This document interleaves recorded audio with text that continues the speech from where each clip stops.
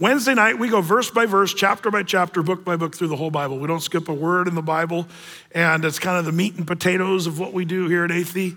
But we take our Sunday text from our upcoming Wednesday night study, so let's do that. If you'd turn with me to Mark's Gospel, Mark chapter 5. We happen to be in the Gospel of Mark, and I want to draw your attention to one single story in the stories of Jesus as he walked this earth. And it's one that I think is really important that we should think through and pray about. You know, the medical profession, they always call it something that kind of cracks me up, practicing medicine. When do they stop practicing and start performing? Well, as it turns out, I think we're never really going to arrive at that performing medicine. We're going to constantly call it practicing medicine. And I think the medical profession wants to keep calling it that because of lawsuits. Or we're just practicing. But it's funny, if you look at the medical profession over the years, there's been some crazy stuff. I remember seeing this advertisement in one of my history studies. Back in 1898, this was a newspaper ad put out by Bayer, and it wasn't just called Bayer aspirin, it was called Bayer heroin. Did you know this was a real thing? The article talks about how the cure for a cough in 1898, Bayer began advertising a heroin-laced aspirin targeted at children suffering from sore throats, coughs, and colds. Bottles depicted children eagerly reaching for the medicine, with moms giving their sick kids heroin on a spoon, basically. That was kind of worked great until everybody was addicted, and then they realized now they just kind of cover up the addiction and just keep giving it to people for different drugs and stuff like that. But have you ever heard of bloodletting?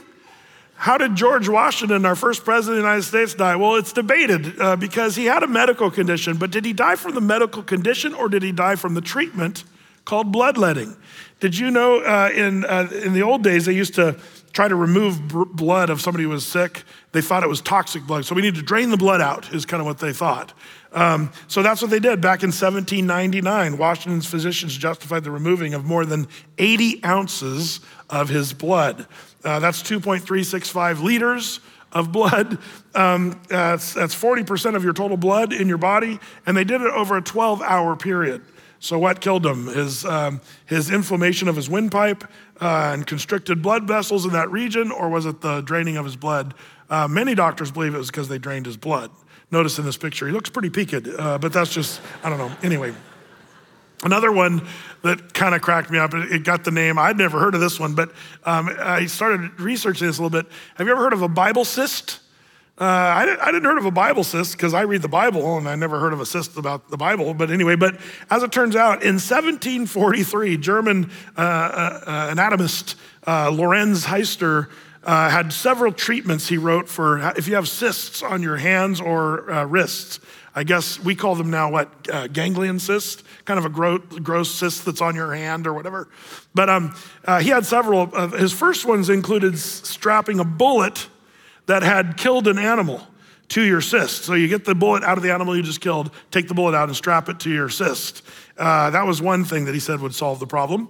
A second thing was, this is true, touching your cyst with a dead man's hand. So you go down to the morgue and find a dead man and stick the hand on there and let it sit there for a while. But the final solution that Lorenz Heister came up with is what he said is take your cyst and get the heaviest book you have in the house and you hold your hand on the table and you just whack it with a book. And most people only had Bibles. They didn't have a bunch of books in the 1700s, but most households had a Bible. So that's where it got the name Bible cyst. You take your Bible and thump it. A whole nother thing of Bible thumping, but that's, now doctors don't recommend that for those of you that are still wondering about that. There's other ways to handle that, but we've come up with all kinds of weird, we could talk about the snake oils salesmen that came through in the West. There was actually a cowboy that came up with these snake oil products that were being sold. Total fake, total weirdness. Medical, shocking your abs. Remember that? That was as recent as the 90s. Remember you see the commercial where you just hook the electrodes up to your ab? And you hope that by shocking it, suddenly you have a six-pack like the guy on the TV commercial. I doubt he got that six-pack from being shocked. over and over and over again. Silly, stupid stuff. But even this last couple years, there's been a real shaking of people's confidence in the medical field. So I think that maybe you've seen some of the podcasts or the movies that have been produced about some of the drug agencies and what's going on. And it's everybody knows that far too many of Americans are on medicines and drugs that we shouldn't be on. It's everybody knows that if you know the studies and all that research. But sadly, because we have all this available to us, we tend to first go to get help from places that I'm not sure we should completely trust.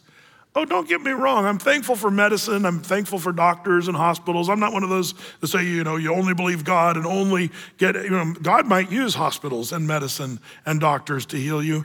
But I'm concerned that we've been a little bit too leaving the Lord out of our problems and our issues. This story that's before us here might be a good reminder of where the real help comes from. And it's this poor woman who's got a real issue. Check it out. It's Mark chapter 5, verse 25 is where our story begins. Mark 5:25.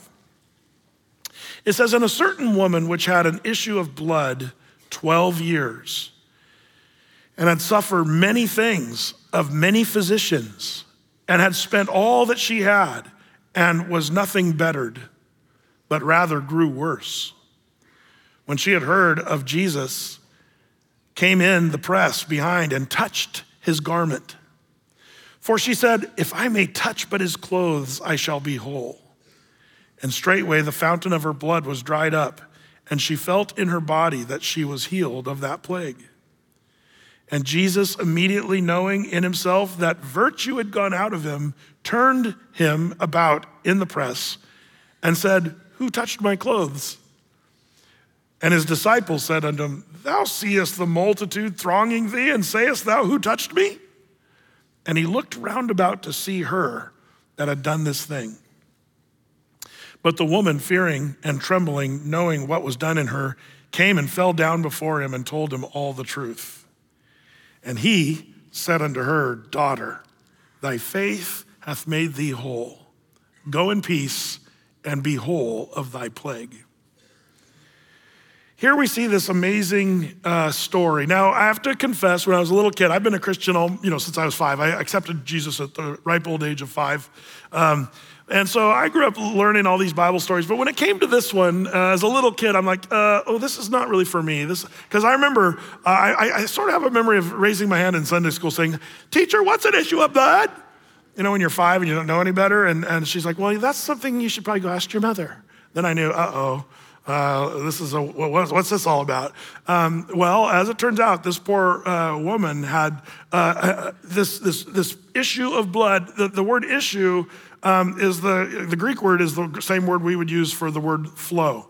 And it's so tragic, 12 years, this woman. So as a little kid, I'm like, once I learned, I was like, okay, I'm just not gonna, this is for a different gender here.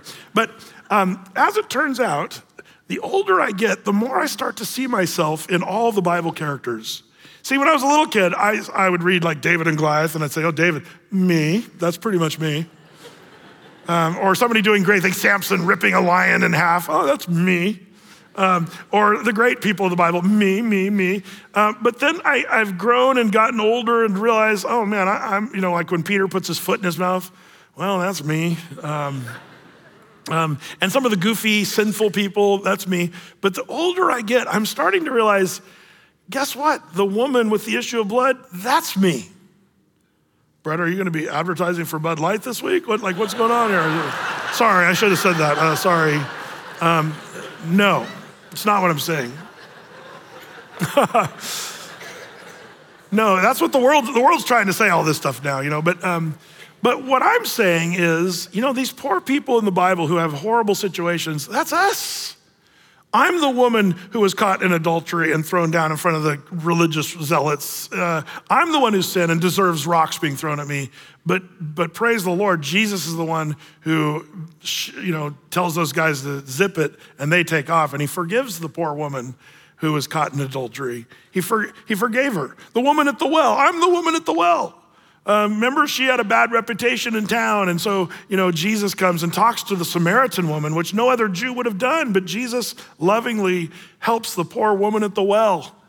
I'm starting to realize that I'm the ones, these stories are for all of us, not just for someone who happens to have an issue of blood for 12 years. As I read this story, I'm just so, once again, reminded of the Lord Jesus, his love, his compassion for the hurting. I love who Jesus is. And, even in this story, you might misconstrue Jesus as being kind of brutal here for a second, it seems. But I'm going to show you how he's not being brutal. The disciples are the goofballs in the story. Again, me. But as it turns out, this is a beautiful story of healing and a woman who's not just healed, but she's also made whole. Let's take a close-up look at this story. First of all, if you're taking notes, you can maybe jot these down and think through some of this stuff. But first, I want you to take a careful consideration of her suffering and pain. Can you imagine having this issue medically in Bible times, first century? No way to hide this issue in Bible times. In the first century, there's no way to hide this. It would have been known in the community for several reasons. But there was no HIPAA, people protecting medical issues privately, none of that. It was actually in fact, it was the opposite. If you went to the doctor as a woman who was a Jew in this time period and said, I've got this issue, suddenly they would declare you publicly as unclean. You were called unclean. Maybe if you recall our study when we were talking about the leper, those that had leprosy. Now that particular strain of leprosy is extinct. It's been rubbed out, fortunately, but leprosy was a loathsome disease of Bible times. And it was, easily contracted. If you were around someone as a leper, you could get leprosy. And so, a leper was declared by the priest as unclean. And he would have to walk down the street saying, unclean, unclean. And people would run for their lives from you if you were a leper. Even though medically they're totally different issues, this poor woman would also have been declared unclean, and people freaked out. Now, medically, we know now today, of course, that's weird. It's wacko to even think that something like that's contagious or what have you. But this poor woman has to go around declared unclean. That means people couldn't hang out with her. That means she couldn't go into the synagogue and meet to worship the Lord like everybody else could. She would have been definitely an outcast in the community. That's the way they rolled in those days. A lone outcast. By the way, if she was married to a guy and then she was diagnosed with this problem, according to not the Hebrew Bible Jewish law, but after the Jewish law was given, the Mishnah, the Talmud was sort of extra laws they added. But one of the laws they added, they said if a woman had this suffering issue of blood for 12 years, he had the right to divorce her. If she was a single woman, it was illegal to marry her if she had this condition. The reason I point this out is this poor woman in that culture, in that day, I'm sure the suffering physiologically was bad enough. But can you imagine the loneliness and being an outcast, the emotion problems that are associated with this, the psychological problems that would be 12 years of isolation and being sort of an outcast in the community? So I feel so bad for this poor woman.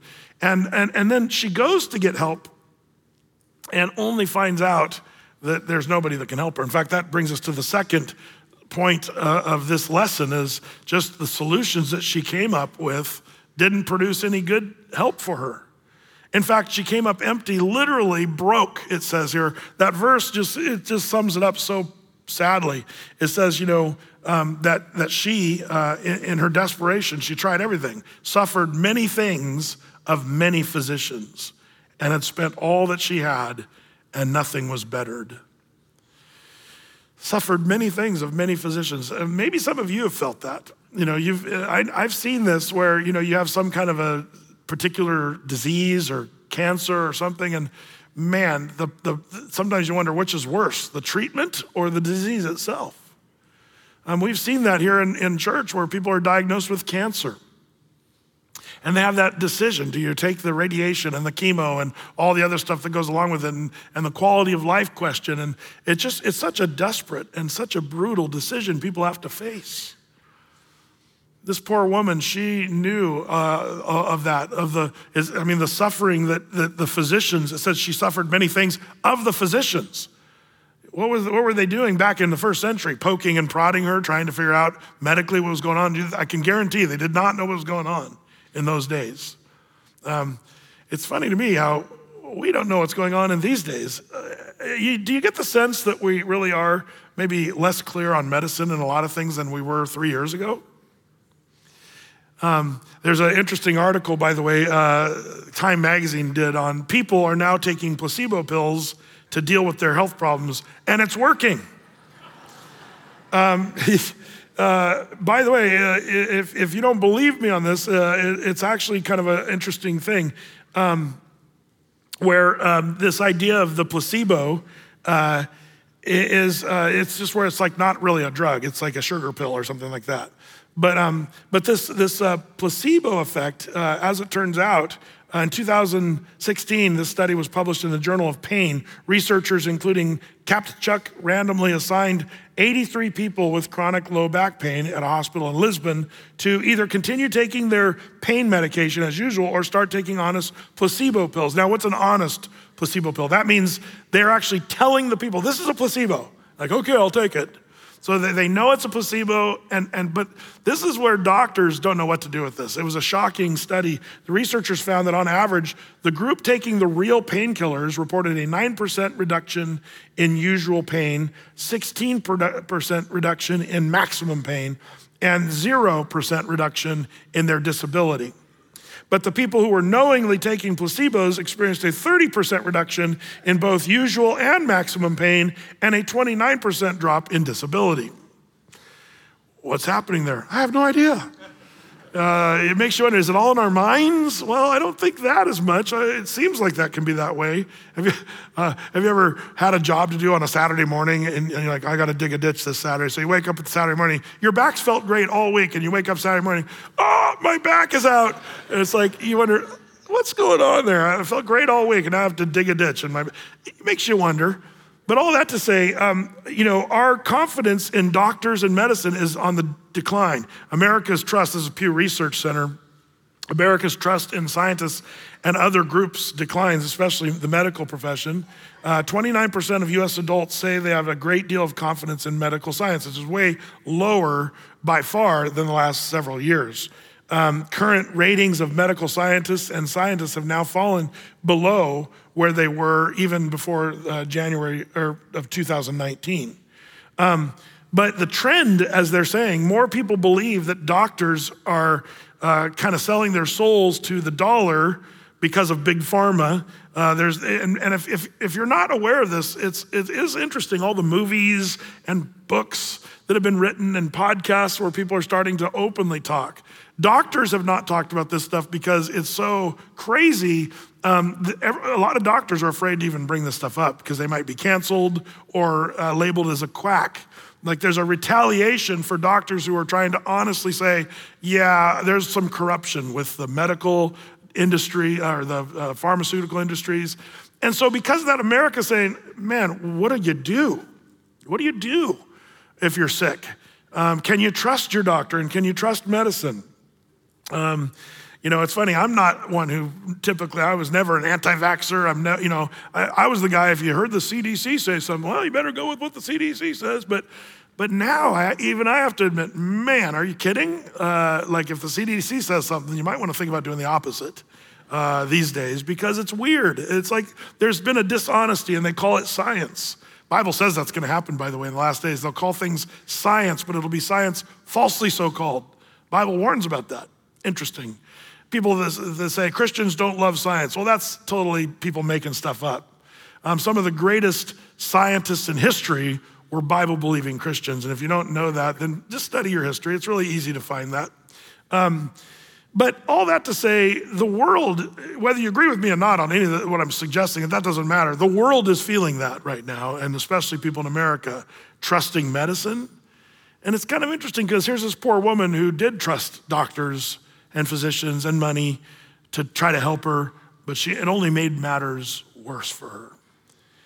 And so she comes up with a new plan. She's tried everything. Now she has nothing left but she comes up with a new plan. Now, where does her new plan come from? That's, I guess, consideration number 3. The source of her plan is found there in verse 27. When she had heard of Jesus, she went into the press. That means she jumped into the crowd and pressed through that multitude of people. And she said, if I could only just touch his garment. That's her plan. Where did you get that? Well, in my Bible, I've marked the word heard because that's the operative word. If you know your Bible, the Bible talks about faith, and Jesus will commend this woman's faith. Where did she get faith? Well, I think it comes to this word, heard. When she'd heard that Jesus was there, she came and wanted to reach out and touch Christ. Now, here's the thing. The Bible tells us, and maybe you all know this, but in Romans 10:17, it says, so then faith comes by hearing, and hearing by the word of God. So she hears of Jesus, and now she's gonna go and try to touch Jesus. That's her plan. The source of her plan was that she'd heard. I hope that people can hear of the great things Jesus has done in your life. So many people in the world, they think, oh, Jesus was a good teacher, or just a nice philosopher, or a prophet of some kind, or religious guru. But what they need to understand is he's the savior of the world. He's the one who has power to save and to heal and to make people whole. And she had heard that. And so now she's got just enough faith to say, my last ditch effort, I'm gonna try to reach in. And so she hears about Jesus. I love that. Now, by the way, there's a second part that I think the source of her plan comes from. And that's probably, as this woman, a Jewish woman who's got this problem, she probably got some of her ideas from the Hebrew Bible, the Old Testament as we call it. She must have known something because we missed something in the Gospel of Mark's account of this story. In Matthew's account, we learn something a little more detailed. And let me just show you what that is. In Matthew 9:20, same story, different gospel. Matthew, Mark, Luke, and John, the 4 gospels, tell the stories of Jesus. This one gives us a little more detail. And behold, a woman which was diseased with an issue of blood 12 years came behind him and touched the hem of his garment.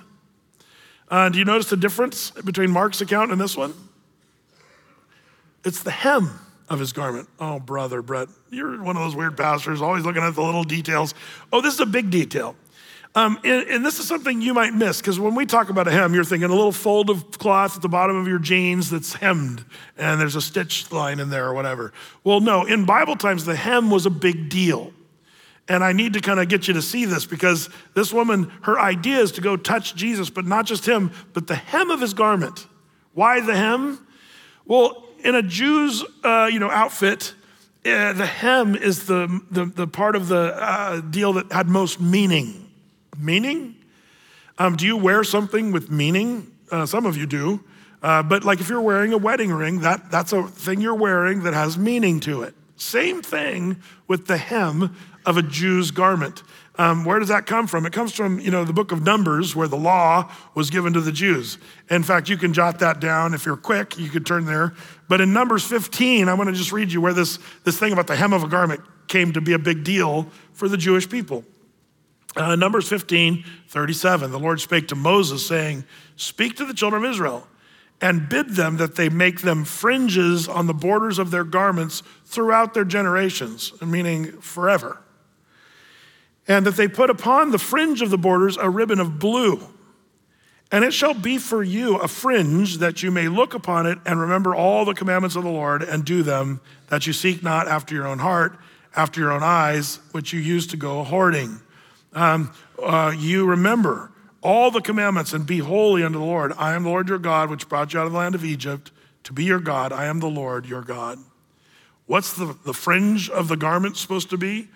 They were supposed to make a fringe that had blue in it, a ribbon of blue in it, or maybe better put a strand of blue, and it was supposed to be on the fringes of their garments. Now, if you go to Jerusalem today, when we go there, we see probably the most obvious group is the Hasidic Jews, where they're wearing the mink hats and the black coats, and they're kind of around the Wailing Wall, bobbing up and down like this. You know those guys?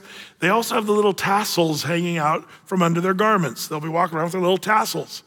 What are those tassels? Those are the Jews who are trying to fulfill Numbers 15:37 through 41.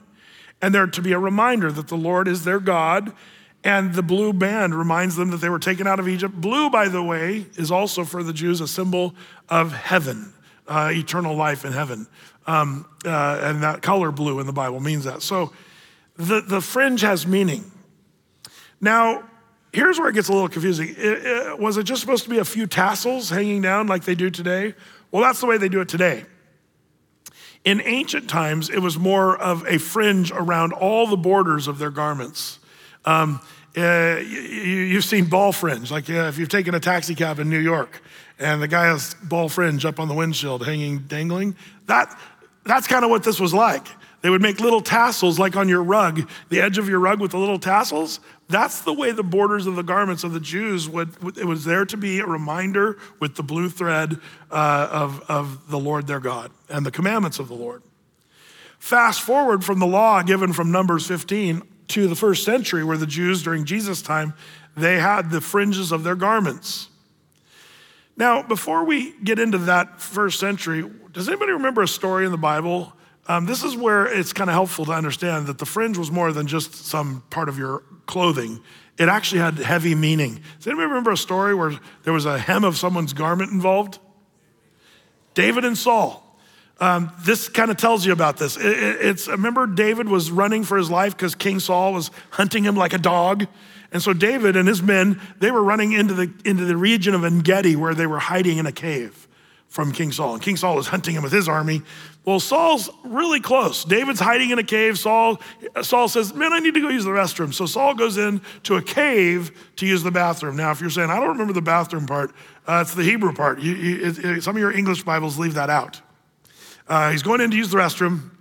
Now, whether he's going in to use the restroom and take a nap or whatever, it's debatable. But the main thing that happens is David and his men, they're hiding. They see Saul coming in, and the guys say, David, look, the Lord has delivered Saul in your hand. You can go kill him. So David sneaks up as Saul's there, maybe taking a nap in the cave, just kind of resting in the cool of the cave. And David sneaks up with his knife, and he chops off King Saul's head. No, I was just checking to see if you guys you looked a little sleepy. I just wanted to make sure you're listening. No, he did not chop off his head. What he did do, though, is he pulled out his knife and he carefully cut the hem of Saul's garment. Do you think a king had an impressive hem? Well, see, the hem was, by the time King Saul was around, the law of Numbers 15:37, they would broaden their hems. And if you were an important person, they might even add some colors to the blue thread this is a king. He's gonna have some colors. It's gonna be fancy. And by the way, like an admiral in the Navy, if you look at his rewards and his medals, all the colors mean stuff. That's what the hem of the garment would be for a king in Israel. He had a fancy hem that stood for stuff. So when David cuts the robe, the hem, he then goes out and he tells his guys, I've sinned against the Lord that I've cut the robe of the Lord's anointed. No, David, I would have said, he's the Lord's anointing. You could have killed him. But no, David knew that cutting the hem, it was more of an insult, because cutting the hem of a guy's robe meant you were insulting his authority. That's the idea there. It was a big deal. So you say, okay, but what's your point? Make your point. Well, here's the thing. By the time Jesus was on the scene, the hem would be a symbol of your authority, of who you were. It meant even, like your rank in the society. It was kind of a big deal. So this woman, not only does she hear that Jesus is there, but she comes up with this plan to touch the hem of his garment, which she would have got that from the Hebrew Bible to know that would have been where the authority or the power would reside. If she's gonna touch him, the most important thing on Jesus would be the hem of his garment. I think that's interesting. Faith comes by hearing, hearing by the word of God. Both of those things, hearing and knowing what the word says, those were the two things where she basically came up with the source of her plan, point number 3 that we've been talking about here. The source was really faith by hearing and by the word. That's kind of an interesting thing. But that brings us then, I think, to the number 4 on our list of things. Of all the things this poor woman is going through, the singleness of her purpose. Now, this is an important place to be at in life. She had nothing else going for her. Have you ever been to a place where you got nothing? You've tried everything, and you got nothing left? as tragic as that can be, it can also be really good. It's one thing to be an American with all these so-called solutions to fix all of our problems. But oftentimes we try everything but the very thing that we need to try. Maybe you've tried all the different programs and read the books, trying to fix your life and make yourself a better person and do all that stuff. You're gonna find those things will not really be the best thing for you. What the person really needs is Jesus Christ. You need to be saved. You need to be forgiven of your sins. Man's greatest need, they say, is God's greatest deed. God came and died on the cross for the sins of the world that you might be saved and forgiven. This woman, she's got no other recourse of action. She's tried doctors and spent her money, and now the only thing she's got is this idea of touching Jesus. There's been people I've seen where they've tried everything, but you kind of you feel bad hoping that they hit the bottom. Because at the bottom, if they've got nothing left, then maybe just then, they'll turn and see the true answer and be saved and forgiven and headed for heaven. It was Corrie ten Boom, who was that Holocaust survivor of Auschwitz, and her situation was as horrible as it could get. But she's the one who said, you'll never know that Jesus is all you need until Jesus is all you have. And I think that's important. That's where this poor woman is at. She's got nothing left. So she comes to this desperate place of saying, well, if the only thing I got left is Jesus, then I'm gonna try that with all my heart. So she does that. I love her single focus here, and I think we've become such multitaskers. We like to have a million things going on at once. Did you know, speaking of studies and stuff, Forbes came out with this, there's no such thing as multitasking. And some of you are like, well, I'm really good at multitasking. No, you're not. Actually, multitasking is what you think you're doing, but what you're probably better at is being able to switch from task to task back and forth fast. But there's no such thing as multitasking. A realization study shows multitasking actually results in a massive productivity loss. With most people, up to 40% of your productivity is hindered by multitasking. In the absence of multitasking, there was a 59.8% average increase in the number of projects completed and a 35.5% reduction in the time it took to complete a project. University of California, Irvine said on getting distracted, how do you get back to the zone? And how long does it take you? They did a study. How long does it take you when you're distracted to get back on task? The study found it takes an average of 23 minutes and 15 seconds once you've been distracted to get back on task. And you say, well, whatever, 23 minutes. But that means if you're lucky enough to get distracted only a few times a day, you only lose an hour of work or so. But if you get distracted a lot, you might be losing a lot. We've got our phones going, we're scrolling, we got our computers on, we got podcasts going, we got medicine and doctors and people and friends and psychology and all kinds of things. We're just getting all our stuff, and we got so much stuff. I wonder if maybe, just maybe, it might do you well to do what the Bible says. The Bible says, be still and know that I am God. I wonder if some of you are still wondering why you're hurting, why you're going through tough things, and why you're in trouble. Maybe it's because you're still trying the physicians, in the story, whatever that may be, whatever's keeping you from turning to the real source, the solution, which is Jesus Christ. He's always the answer. And if you go to Jesus, he'll show you the correct course of action, whether it's doctors, medicine, or whatever. But the idea is to seek first the kingdom of God and his righteousness, and then all these other things will be added unto you. I like the simplicity and the singularity of our faith. Even to be saved, the Bible says, and the world hates this, by the way, but the Bible says that Jesus is the only way to heaven. I don't like that, it's narrow. I love it, it's simple. If the Lord gave us 20 ways to be saved, I think I'd probably choose the 30th way. Like I'm so thankful for the simplicity of how the Lord lays it out for people to be saved. Jesus said, I am the way, the truth, and the life. No man comes to the Father, which is in heaven, but by me. Jesus made that claim. He's the only way. So when you've got nothing else to do, guess what?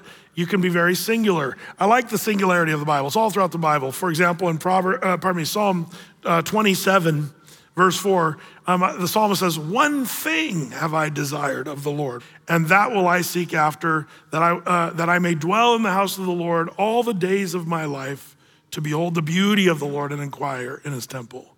One thing, singular. Not only the psalmist, but Paul the apostle in Philippians, he said, brethren, I count not myself to have apprehended, but this one thing I do, forgetting those things which are behind, reaching forth to those things which are before. This is the mantra for the woman with the issue of blood. She's tried everything else, forget that stuff, press on and do one thing. She's got a very singular plan. And like I said earlier, Jesus said, but seek ye first the kingdom of God and his righteousness, and all these things will be added unto you. Jesus is the answer. The single thing we need to seek after, to strive to know, to touch, to fall before him, that's this poor woman's need. And that brings us, I think, here to point number 5, the salvation from her plague. Why did this story not end in verse 29? Have you thought about this? It says, in our text here in Matthew 5:29, it says, and straightway the fountain of her blood was dried up, and she felt in her body that she was healed of that plague. By the way, I know some of you probably are leery of this because there's always the crazy people on TV that are acting, throwing wheelchairs off of stages and he'll be healed in the name of Jesus. There's always the crazy people who like to make dramatic things of that. But I just want to say, people that are normal thinking people, healing still happens. Do you know that? God still heals people. And he heals through various means. I'm not one of those people that believe that if you're a good Christian, you will for sure be healed right now. The Lord sometimes heals miraculously right now. I've seen that. But sometimes it's through time and medicine he'll use to heal. And sometimes the ultimate healing, you won't be healed until you die and go to heaven. That's the ultimate healing. But one thing you need to know is if you're not healed right now, does that mean you're lacking in faith? Of course not.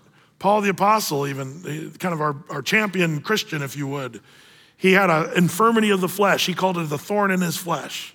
Do you remember what he said? He prayed 3 times, Lord, please heal me of my thorn in my flesh. Heal me 3 times. And the Lord said, Paul, I need you to stop praying for that. You're gonna have the thorn in the flesh. And Paul had to be good with that and realize that was just part of his plight, that God had a different plan and purpose. Can I just say, by the way, this is an important thing. If you have an infirmity of the flesh or some problem in life, don't necessarily think it's because you've done something wrong. It could be, but it's not always that way. That's one thing I forgot to tell you. Not only was this poor woman ostracized and called unclean, but the mantra of the day was, well, she's got her condition because she sinned. She must have done something really, really bad to get this issue of blood for 12 years. That was what people thought in those days. That was, by the way, the question of the day. Do you remember when Jesus and the disciples were walking down the street and they saw this guy who was blind from the time he was born? And the disciples said, we can ask Jesus the big Bible question. What question was that? They said, Jesus, this guy was born blind. Was it because of his sin that he's blind, or was it because of his mother and father's sin that he's blind? Which one? Do you remember Jesus' answer? He said, no. Like, which one? It was a false dilemma. Jesus said, it's neither his mother and father's sin nor his sin, but God is gonna do, Jesus said, a work through this man that the Lord might be made known, manifest in this person's life. It's the same thing as Job and his friends. Remember the whole book of Job? Boy, Job must have done something really bad to get all this stuff that's going on to him right now. His friends, so-called, said to him. But as you read the whole story, you realize, no, Job actually was the opposite. He was so upright and such a good guy. Satan and God have this cosmic debate in heaven about whether Job would stay with the Lord or bail if things went really bad in his life. And so it was a big cosmic debate and experiment that Job and his friends knew nothing about. So don't make that mistake where you think, I must have done something really bad. Another misnomer is if you're going through bad things, you might be thinking, well, God is punishing me for my sins. Listen, if you are a Christian, God is not punishing you for your sins. Oh, I think he is. I've sinned and now I've got a cold and I think God's punishing me. No, the wages of sin is not a cold. The wages of sin is death, eternal death in hell. That's what the Bible says. And that's what we need to understand. And so if you think God's punishing you punitively, now there is a notion you need to understand. Sometimes the Lord allows suffering in your life for the purpose of correction, redirection, to strengthen, to mature. But the Lord's not punishing you for your sins. Because if he was punishing you for your sins, you'd be dead and burning in hell right now. I don't want you to make that mistake. There's people that say that and they're just wrong. But the fact that you're still here alive with a pulse means that God has not punished you for your sins. Now, if you're a Christian and you accept Christ, the Lord says, I took your penalty of death. That's what Jesus did. He died on the cross for you in your place. To think that God's punishing you for your sins is you diminishing what Jesus did on the cross. Do you see the danger in that? That's something we don't want to do. Christ died on the cross for our sins. He took the punishment that was meant for me and substitutionarily died in my place. That's what salvation is. You're a sinner who deserved death, and God says, I don't want anyone to perish. And so if you accept his loving gift of salvation, Christ will take your penalty and pay your debt. And that's salvation. See, you say, Brett, what does that have to do with the poor woman with the issue of blood? Everything. Why did the story not end in verse 29? Because Jesus wasn't done with her. There's a situation here where could she have needed something more than just the healing of her issue of blood? Let's refer back to Mark chapter 4. Remember the guy who their buddies lowered him through the roof of the house?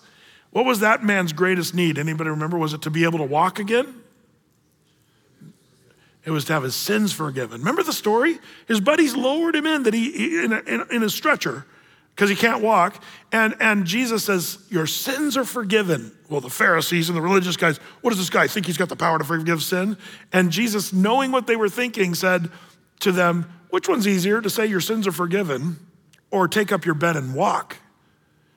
I'm sure the guys were like, well, it's easier to say your sins are forgiven. Well, as it turns out, Jesus said, well, just so that you know that I have the power to say your sins are forgiven, he looked at the guy and said, take up your bed and walk. And the guy gets up and walks out.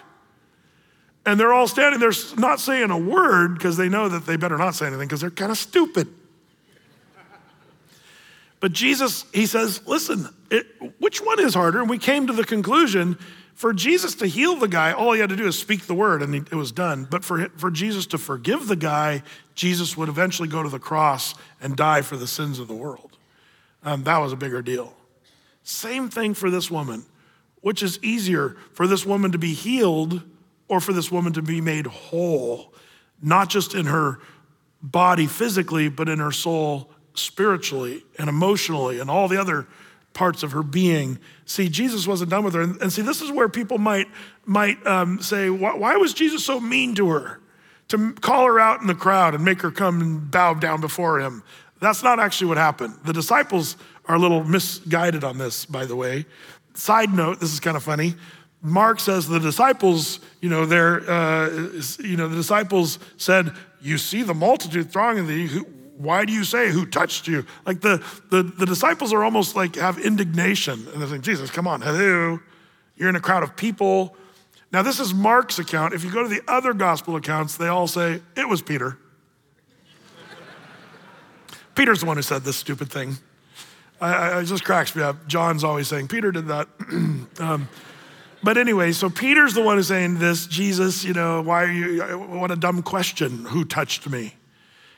But then you say, but why did Jesus say that? And then he said, virtue has gone from me, as it says there in verse 30. The Greek word for virtue, we did this on the virtuous woman of Proverbs 31 on Mother's Day. We talked about this. But the word virtue here is actually kind of a tough translation. The original word in the Greek is a word that some of you will recognize. It's the Greek word dunamis. And the word dunamis means power, strength, ability. It's where we get our word dynamite. Boom, power. So Jesus says, I was walking through the crowd and I felt power go out of me. What's going on? Jesus had that sense, being perfect. And you think, well, if I was the woman, I would have went, pure, man, I'm out of there. I don't want to be on front and center with my issue of blood in a crowd when I'm not even supposed to be near a crowd. Like this poor woman, she suddenly just said, who touched me? And she's thinking, what am I gonna do? But if you read the story correctly, you'll notice the disciples say, what are you doing? Verse 32, Jesus then looked round about to see her that had done this thing. Like you're thinking, what am I gonna do? And then he looks right at you. Who touched me? What do I do? I can't run. So what does she do? She runs and falls down before Jesus at his feet. Is that what Jesus wanted? Kneel before me, loser. Is that what Jesus is doing? No. This is a woman desperate who falls down at the feet of Jesus. By the way, if you're falling down at someone's feet, can you just make sure it's Jesus' feet? Don't fall at the feet of any man or any woman in this world. They're not worthy of kneeling before. Jesus alone is worthy of that kind. This woman's got the right plan to fall down at the feet of Jesus. By the way, there's a funny story. In England, Neil Martin, who was a member of British Parliament back, I think it was in like the 70s, he tells the story when he once was giving a group tour to his constituents, guiding through the House of Parliament there in England.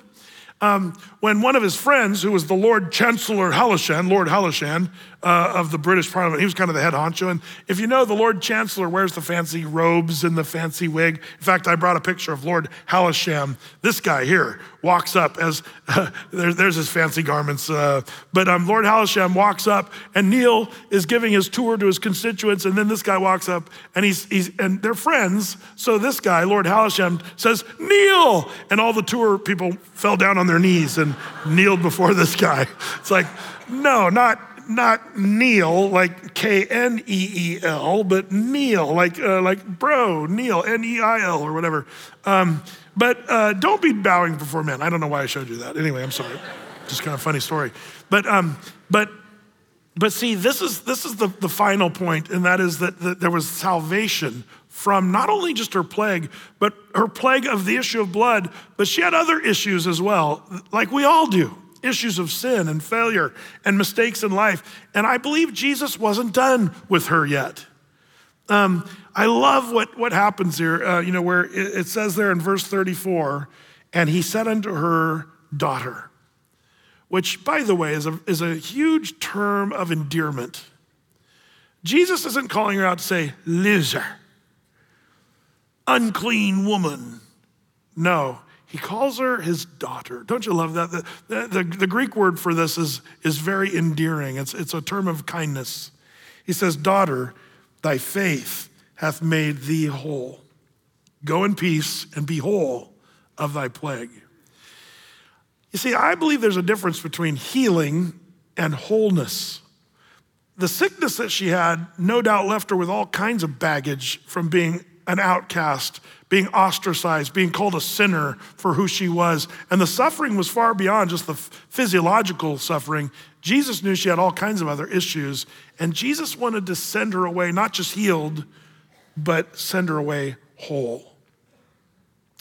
Man, I love this part of the story. He wasn't calling her out to embarrass her. He wanted her to go away completely squared away. And that's the way Jesus always left people that were in trouble. He didn't just tack on a healing here or there and say, okay, good luck with life. He heals her, yes, but he also sends her away and says, now your faith has made thee whole. All that to say, this is exactly what we all need. This is where I see myself in this story. I'm the sick person, sick and plagued with sin and mistakes and doing dumb things in my life, and people thinking I'm a weirdo, and they're probably right. But here's the thing. The answer that I need is not in psychotherapy or shock therapy or medicine or medical stuff. I need Jesus to touch my life and make me whole. I need to be saved, salvation from my own sin. And the good news is this woman, she does the right thing. She falls down before Jesus. She touches him, she falls down. And there's a word here that I want you to see as we wrap it up. It says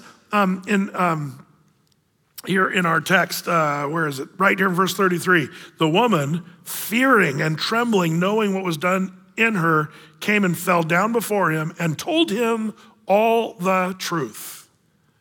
There's another word in the Bible for that. It's called confession. She told him all the truth. What did she tell him? I'm not really sure. Maybe she told him, I'm the woman who had an issue of blood and you just healed me. Maybe she said, I'm the woman who's messed up in more ways than one. And she confesses this. And I think this telling the truth part is so easily missed. And it's her faith. I love the scripture, like this is the way Luke puts it. I love the word, he says under daughter, be of good comfort. Like a word of comfort, thy faith hath made thee whole. Because she's a woman of faith, to believe Jesus, she falls down at the feet of Jesus and she confesses the truth before Jesus. That's what you need to do. It's just that simple. We need to repent of our sin, our failure, our sickness, and say, Lord, we need you. And as you fall down before Jesus, guess what? Well, the Bible tells us, 1 John 1:9, it says, if we confess our sins, he is faithful and just to forgive us our sins and cleanse us from all unrighteousness. That's what Jesus has to offer. The world has a lot to offer, but they fall short. The world offers success and prosperity and happiness and health and all this stuff. But have you seen how many people have realized that that's just really a shallow promise? The reason there's thousands of people that gather here on a Sunday, service after service, is because there's a lot of sick people that were healed by Christ. But not just healed from the infirmities we have, but made whole because we have the hope of heaven and our sins are forgiven. We don't have any longer the psychology problems, the emotional problems that we're worried about our eternal state. We know we're saved by God's grace through faith in Jesus Christ. Jesus is still the answer. Seek first the kingdom of God and his righteousness, then all the other stuff will be added to you. That's what the Bible says. My hope and prayer is that all of you, that first of all, you're saved because that's your greatest need. More than any other thing, whether you know it or not, you need to have your sins forgiven. The way that happens, Romans 10:9 and 10 says, if you confess, like the woman, if you confess with your mouth and believe in your heart the Lord Jesus, it says you will be saved. It doesn't say go to church and be saved. That's not what saves you. Carry a Bible and wear a fake smile on your face. That's not what saves you. You're saved by God's good grace. If you just ask him and say, Lord, forgive me for my sins, the Bible says you'll be saved. What a perfect and amazing gift. And Jesus would send you away today. If you haven't accepted Christ and you accept him today, he'll send you not just healed, but whole. It doesn't mean your life's gonna be perfect. It means you have the hope of heaven, your sins forgiven, and it's only gonna get better as time goes by. That's what the Lord promises. I pray that upon this congregation, healed, but also whole. Amen? Amen, let's pray together. Oh, this poor woman, Lord, as she went through all this tough stuff. How I pray, Lord, that people even in this room that maybe is struggling in life with issues of this or that, Lord, mistakes made, sins committed, the repercussions of those mistakes and sins, or just trouble that has just come for no other reason than it's just trouble, sickness, cancers, diseases, whatever they are, Lord, we still know you're the one who's able to heal us. Oh, how thankful we are for so great a salvation. None of us deserved it. None of us earned it. It's a free gift that you give to us. Like Ephesians 2:8, we're saved by your grace through faith. Not of our own works or our good deeds, but not of ourselves. It's a gift from you, Lord. We're so thankful for that. How I pray, Lord, that there'd be people who would put down all the other so-called solutions and turn to you, accept you, believe. If you would, with your heads bowed, and Christians, maybe just be in prayer right now, use this as a prayer time. But I would like to, before we wrap it up, just if you're one who's saying, Brett, I've never accepted Christ, or I've never become a Christian, I've never confessed my sins to God, that's what the Bible teaches. You gotta repent. The word repent means exactly like this woman, to change your mind and just do something different. Go the different direction. She tried everything else, but she finally went and confessed before Jesus her need. And because of that, she went away whole. That's what the Lord would have for you. I wonder if there's a few of you who'd say, Brett, I want to accept Christ. I'd like to help you with that. I'm not going to embarrass you or make you get in front of anybody, but with people's heads bowed, if that's you and you're saying, Brett, I want that, I'd like to pray a simple prayer of confession. For the Bible says, Romans 10, if you confess with your mouth and believe in your heart that Jesus died on the cross for your sins and rose from the grave, it says you will be saved. If you want that, I'd love to pray that prayer with you. So if that's you, just boldly between you, me, and the Lord right now, would you just look up at me and give me a quick wave, and I'll just acknowledge. I'm gonna look around just for a second. And if that's you, just give me a quick wave. I see you there, awesome, cool. Let me look around just for a second. Over there, cool. And you back there, and you, good. Over here, awesome, I see you guys. Good, good, back over there. Awesome. Don't let me miss you. I just wanna back way in the back, cool. And you, good. So cool, awesome. I'm gonna just pray this prayer of confession of faith. Now, I'm gonna ask the whole church. We wanna get behind you because we love this, that you're saying, man, I know that Jesus is the answer, and we know that to be true, so it makes us glad to pray this with you. We're gonna pray this out loud with you guys and girls. If you just pray this from your heart, the Bible says he'll hear this. You say, Brett, is it really that easy to be saved from my sins and go to heaven? You gotta remember, he did all the work, dying on the cross for your sins. So it's easy for us because it's a gift. And this is us just simply receiving it. So let's do this. Would you pray out loud with me as we pray this prayer? And if you raised your hand, just make this your prayer to the Lord. Dear Father in heaven, I believe in your son, Jesus. I believe that he died on the cross for my sins, that he rose up from the grave, and that I'm forgiven. Help me to walk with you. Thank you for saving me. In the name of Jesus Christ, amen. Lord, what a joy to see people just understand where the true salvation comes from. And Lord, I pray you'd wrap your loving arms around them, that they'd know their sins are forgiven. Lord, for those that are hurting in this world, we know there's so many people struggling and hurting, and I pray that they would turn to you, the answer, the solution. Bless these your people as we go away on this sunny day. I pray that you'd cause us to rejoice on this Memorial Day weekend. Lord, your word talks about how those that lay down their lives, there's no greater love, even as you laid down yours for us. May we just celebrate the freedom and the joy we have as a people because of the sacrifice of others. May that be part of our weekend. Bless these your people as we go now. In Jesus' name, amen.